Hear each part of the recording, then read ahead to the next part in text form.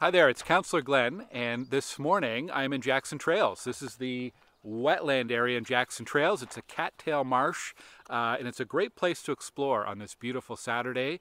Lots of pathways around the wetland area and around the stormwater management pond. You can access it on that side from Overland Drive, which is just off Kimpton, or from that side from Pioneer Plains Park, which is on Stittsville Main Street at Kimpton.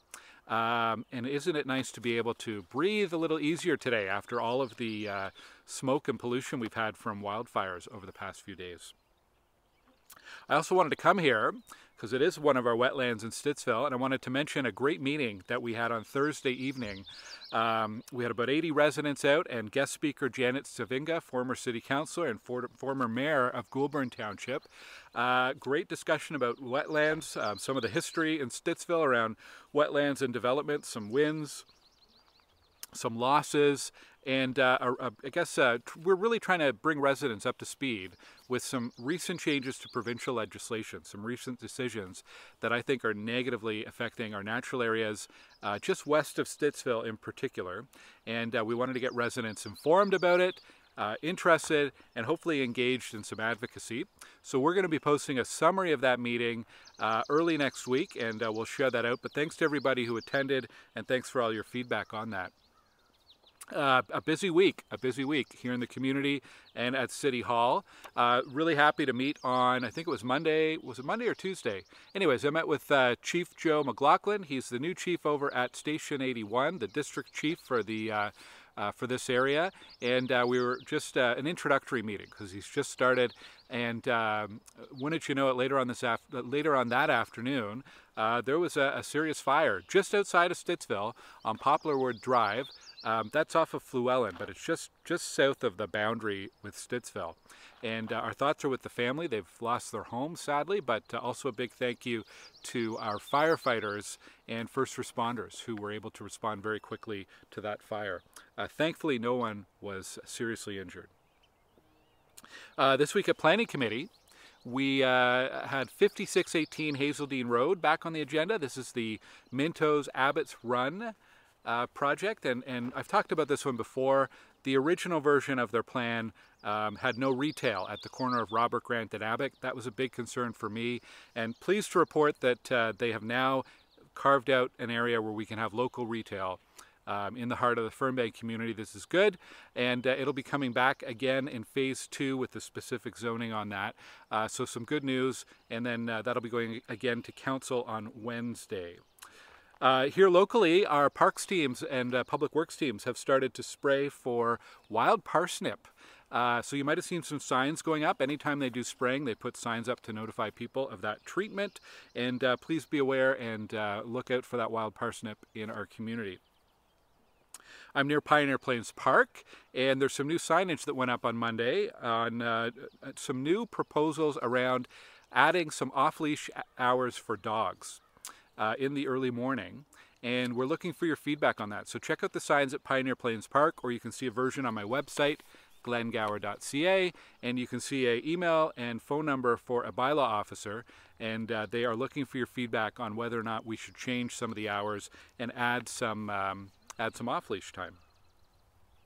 We also had a hydro outage, a power outage in Stittsville on Thursday. At the peak, 5,500 customers without power in Stittsville and surrounding areas. That's a lot of people to be without power.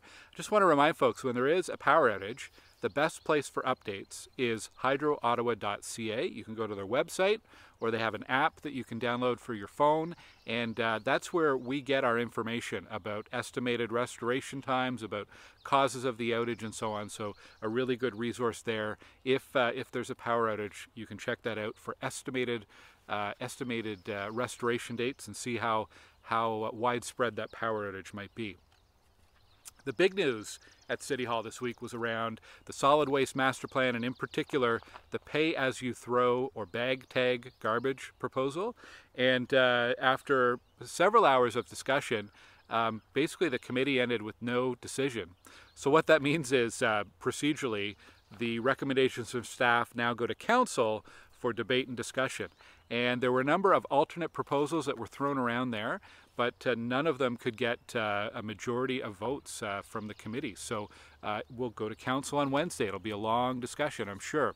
I guess one thing, I was following the meeting, and one thing that is clear is, looks like there's consensus and agreement we need to reduce the limit on garbage bags. Right now, bi-weekly pickup is a 6-bag limit. So whether that's a 2 or 3 or 4 bag, it looks like, you know, that's something that at least there's a range of a new limit that people can agree on. It's the mechanics of the bag tags themselves, I think, that's really the hang up. So we'll have more discussion on Wednesday. The other stat that just, you know, keeps coming up right now, 58% of the waste that ends up in the landfill could be recycled or could go into the green bin, and that's ultimately what we're trying to address with these new policies. So stay tuned.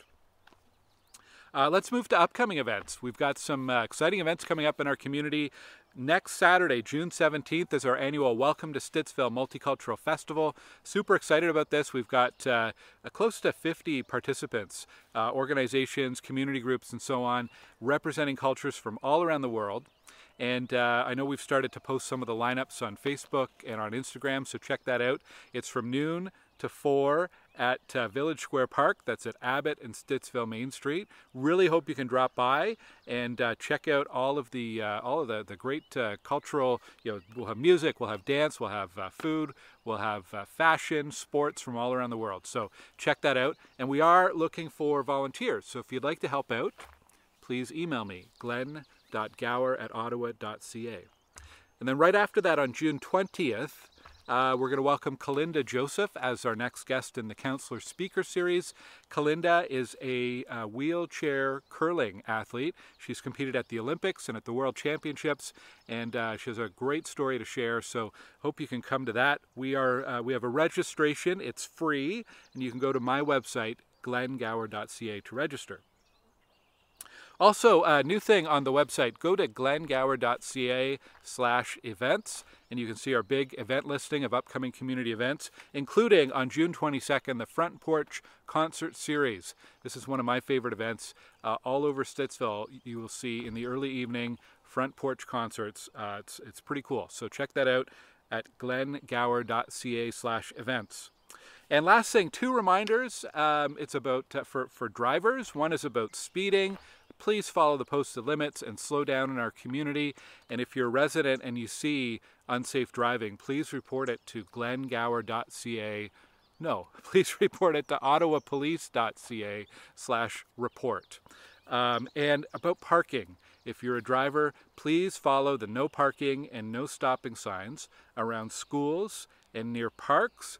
It's not there to inconvenience you. It's there for the safety of kids and for the community. And I mentioned parks because we're back into soccer season and baseball season, and there's often posted no parking signage near parks. So please make sure that you're following those rules. Bylaw does get out and does give out tickets, and that's not a nice way to end your night. That's it for me. I hope you get a chance to get outside on this beautiful day, explore your community, and I'll see you here next week. Take care.